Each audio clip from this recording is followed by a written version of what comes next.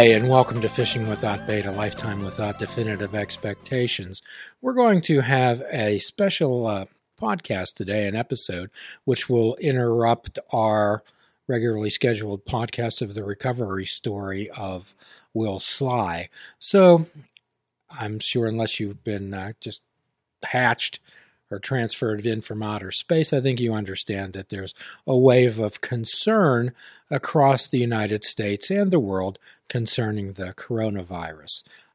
As a mental health professional, I deal with people who are consumed with fear and apprehension. Now remember, apprehension is anxiety about something that may or may not occur. So what I would suggest to everyone out there, number one, to step back and look at. Imagine that this was a movie that you were watching, and how would you describe the scene? How would you describe the characters and the actors, and what type of advice would you have to give them? So, as our friend George Adair said, and we quote often, everything that you want is on the other side of fear. And what we often say, Mike, is that a mind of uncertainty is a mind of anxiety, worry, and fear. A mind of uncertainty. Could you talk about that? I think that's a lot of what's happening right now, right? Is people have been interrupted. People maybe don't know the full breadth of what's going on right now, or don't see what the big deal is, but see everything happening around them. And it's starting to affect them, and maybe it's catching people off guard. Well, it's quite often we ask people, well, what do you know for sure? Mm-hmm. What do you know for sure? We always want to check the facts. I'll refer to, there's some media presences and perhaps some politicians who believe that the opiate crisis is subsiding simply because of the reduction in the number of overdose deaths. However, when you look a little deeper into that, Mike, it's because of the use of Narcan, naloxone, to save people's lives. Okay, the opioid crisis is still well and alive and strong. It's maybe not a proper metric. That's correct. You always want to look at what's driving the statistics, what's driving the numbers. Mm-hmm. Everyone out there who has some concern, we always want to be proactive. We want to have a mind. We don't want to be reckless or foolhardy. However, we do not want to have a mind of fear. We'd like to have a mind of awareness. And to you, Mike, what's a mind of awareness? Kind of taking in all the information, looking around, just observing what's going on before making a determination. Observe, describe, participate. If we're able to step back and look at situations without prejudice or preconception and just describe the incident that's right in front of us. In Stoicism, it's called studied indifference.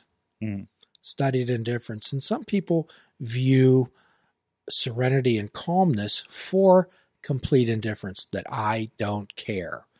And that is not the truth. So perhaps this might be the first time some of the folks out there saw this new tattoo on live feed, and it's do no harm, Mike.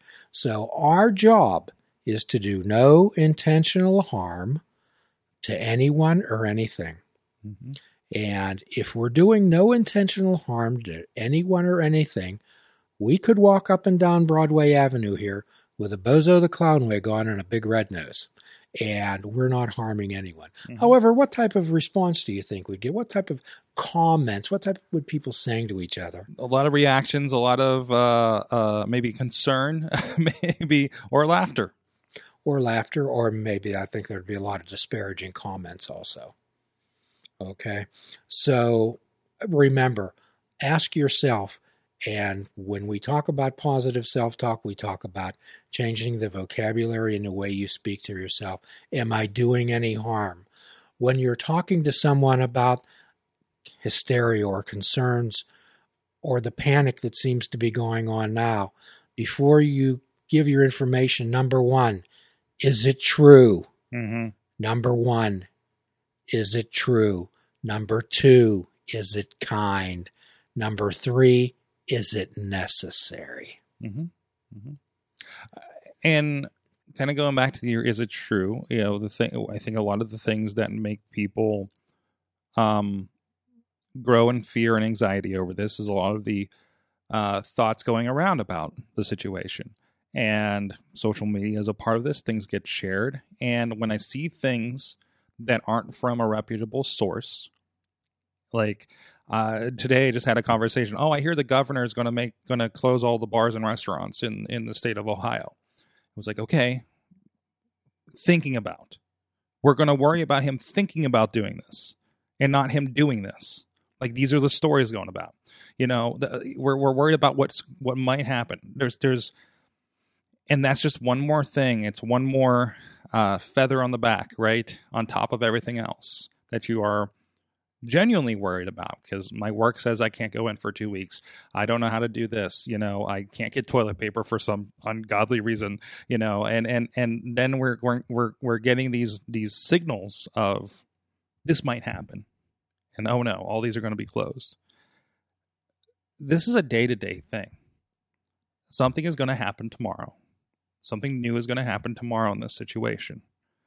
And there's a preparedness, and then there's overly worrying, right? As we discuss, it's action and effort in the present that make a future possible. Yes. And again, we talk about fishing without bait. When we talk about this life without expectations, we're talking about definitive expectations that either saying this thing's going to be horrible, the human race is going to be wiped out, or all this is hysteria and it's a grand conspiracy. I've heard both. Yep. And everything in between. Absolutely. So how do we pick through that? How do we decipher? How do we decide what should we be wearing? How do you cope with that? How do we cope with that? First of all, we want to be able to ground ourselves through whatever way that may be. At times we ask people to perhaps make a self-soothing basket, maybe a scent, a lotion, maybe a stuffed animal, a picture, a doll, whatever. That's something that can bring you back to the moment. Quite often what we also do is ask people to have something concrete in their pocket or on their wrist. Many people wear, I call them breathing beads or worry beads or whatever type of thing.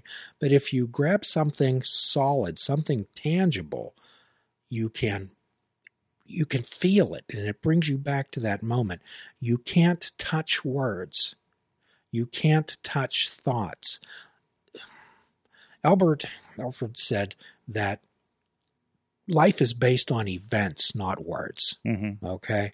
And what we often talk about is action and effort. So what I suggest to people is if they're becoming overwhelmed with anxiety and no one can tell you that you shouldn't feel that way, that you're a baby, that you're crazy, that that's terrible thinking, I hope people keep that to themselves. People like that need validated. When someone is upset in your home and they're perhaps talking about some other things, suggest to them, oh, you're very upset.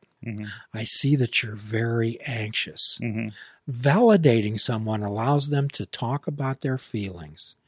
And remember, validation doesn't mean approval. You're just asking them to get it out of their body. You're asking them to talk about it. Absolutely. So for people who are exhibiting what we would call distressing panic attacks, every mammal has a dive reflex, Mike, which means that when a mammal, and we're mammals, we're warm-blooded, we go underneath the water, then our nervous system takes over and it automatically lowers your heartbeat, lowers your respiration, lowers your digestive system, so your body automatically slows down. I'm not sure Zen masters could stop this. So I'm not asking people to carry around a bucket of water to stick their head in. However, sometimes for people who are prone to these type of incidences, to perhaps these freezer bars that you maybe put in a lunchbox in school, just briefly touch them to your face. It's the same thing. Or breathing into a paper breathing into a paper bag. Physical activity is wonderful to be able to relieve stress and relieve anxiety. Remember, we have all this pent-up energy. And perhaps the most important thing, if you're covered with gasoline, as we often say in the recovery world, avoid open flame. Mm-hmm. So I would suggest get enough news that you know and avoid the rest. Yeah, get enough news, have your sources, but I know I find myself just looking at the news, looking at CNN.com, looking at the Facebook feed to see, okay, what's next? Like, okay, what's the next thing? Right. There was some people feel like, I know I saw the How I Wake Up Every Day, and it's a picture of Captain Picard from Star Trek just saying damage report. and that is the feeling, and it is kind of, get that, assess, and then, okay, what do I need to do for me today? And what do I know for sure? Yes. And as always, what we always ask people to do to be proactive. And this is a great time again to discuss with people the 3 things that makes a flower bloom, mm-hmm. which are water, light, and food, and the ground, and the soil. Right. Yeah. So in holistic wellness, which is not some type of arcane type of incantations, what it is, it's the water, and we consider that taking care of your physical body. Mm-hmm. So this particular virus attacks and is more harmful to people with lower immune systems. Yes. Okay. So it's incumbent upon everybody to take care of your physical body.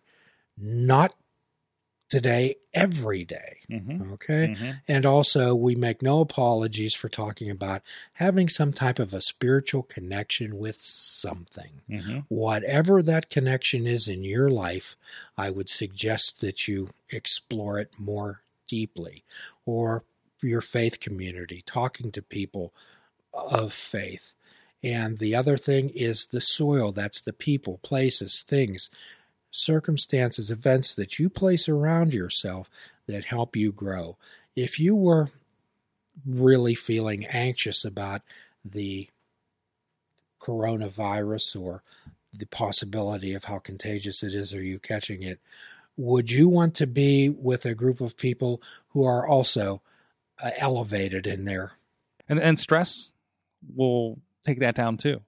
Like if you're stressed, that's going to affect your system. Stress definitely affects your immune system. When your cortisol is emitted by your adrenal glands, which is on top of your kidneys, mm-hmm. and it's the fight or flight type of thing that goes through your body, okay? Mm-hmm. Mm-hmm. And it elevates your heartbeat, your respiration. It prepares you to run or fight. Mm-hmm. However, when we're in a continuous loop of anxiety, there's no way for the cortisol to leave your body. Usually it's excreted after the incident's over and you de-escalate.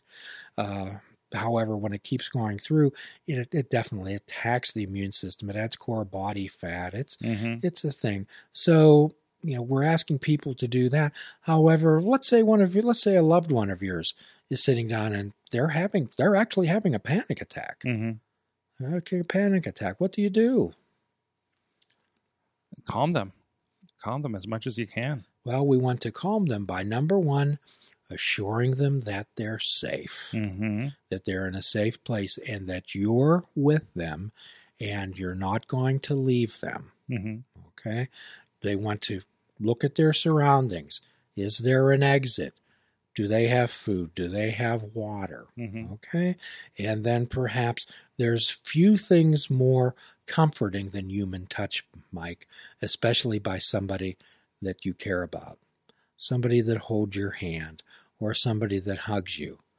This is not the time to give people advice or point out the fallacy of their thinking. Mm-hmm. Okay?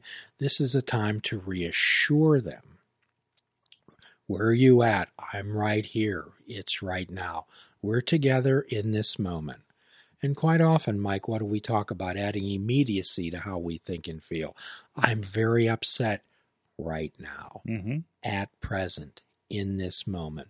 So if you have a loved one that says, I'm losing my mind, and rather than say to them, oh, no, you're not, say to them, right now, yes, in this moment, at this time, if we add immediacy to how we think and feel, they're like puffs of smoke. It'll blow away in the wind. However, it's our thoughts, and if we attach it to them, it's just like nitrous oxide in nitrous in a funny car. Makes it go so much faster. Absolutely. So, in your media presence world, tell us what you've been seeing, what you've been experiencing. Well, for me, for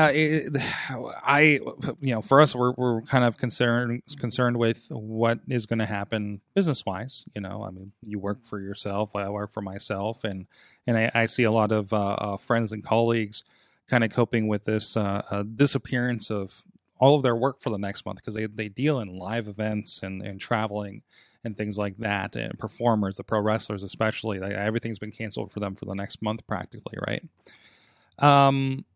So there's that kind of coping, and there is that kind of, for us, we're trying to be proactive and figure out, we haven't lost a lot of significant work ourselves, but we're seeing this around us.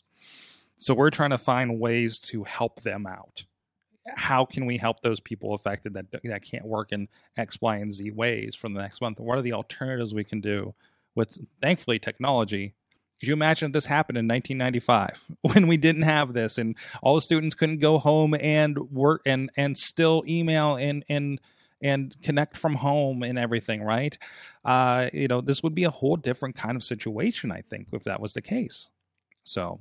And for us, we're kind of taking the day by day. It's I have less appointments and events to go film, but I have plenty to do in the meantime. I have plenty of client work in the meantime, and will for I think the next several weeks until, willing, this thing blows over, and then we'll assess and see where we're at there. You and I were discussing earlier, one of our metaphors that we use is which end of the horse are you looking at? Absolutely. And the horse has two ends. You can look at this thing as disaster, and how am I going to cope? I'm never going to be able to make through this. So you and I have no one that I know has any control over this situation at all. No. The actual virus itself. Yes. Or the community response, right? Other than putting positivity out. I have no control over our leaders. So, however, I do know that the horse has two ends. I can either choose to look at the back end of the horse, or I can move around. I change my perception to the front end of the horse. Actually, I was talking to my son, who's going to be off for a bit, and his wife said, well, what are we going to do? And he says, well, here's what we're going to do. We're going to clean all the windows, and we're going to declutter the basement and declutter the attic. We're going to go through all of our clothes. We're going to really do a good job on cleaning the house. This as an opportunity. Cleaning the car, yes. So it's not what can't we do. I'd rather talk about what can we do. So how many meetings have you been to, Mike, when they've started out by giving the reasons that they can't do something? Not quite as many, because I've left those companies. But no, absolutely. That seems to be like, well, that's not the way things are. That's not the way things are done. And now it's like, well, nothing is the way that it should have been done, because we have to change things. I'm not interested in hearing how I can't do something. No. I'm interested in hearing how I can. Absolutely. And again, it's a matter of perspective, which we've discussed before, which is one of the reasons that eyewitness accounts are so unreliable. So we get back again to let's check the facts. And please don't think that we're downplaying any type of concern or anxiety that anyone out there is experiencing. Your perception is your reality. No one of the most disrespectful things a person can do is to say to someone, oh, I understand how you feel, or you shouldn't be thinking that way. Okay? I'm hoping that everyone out there provides each other with encouragement and support. Absolutely. Okay? And this is a great time to institute the 5-minute rule. Before you respond to something, before you react, wait a few minutes. Wait a few minutes and then find out what you know for sure. Who are the people that you love? Who are the people that support you? Now it's time to actually let them know that for sure. So, Mike, if you had a final parting word to our audience on Fishing Without Bait, what would it be? This too will pass.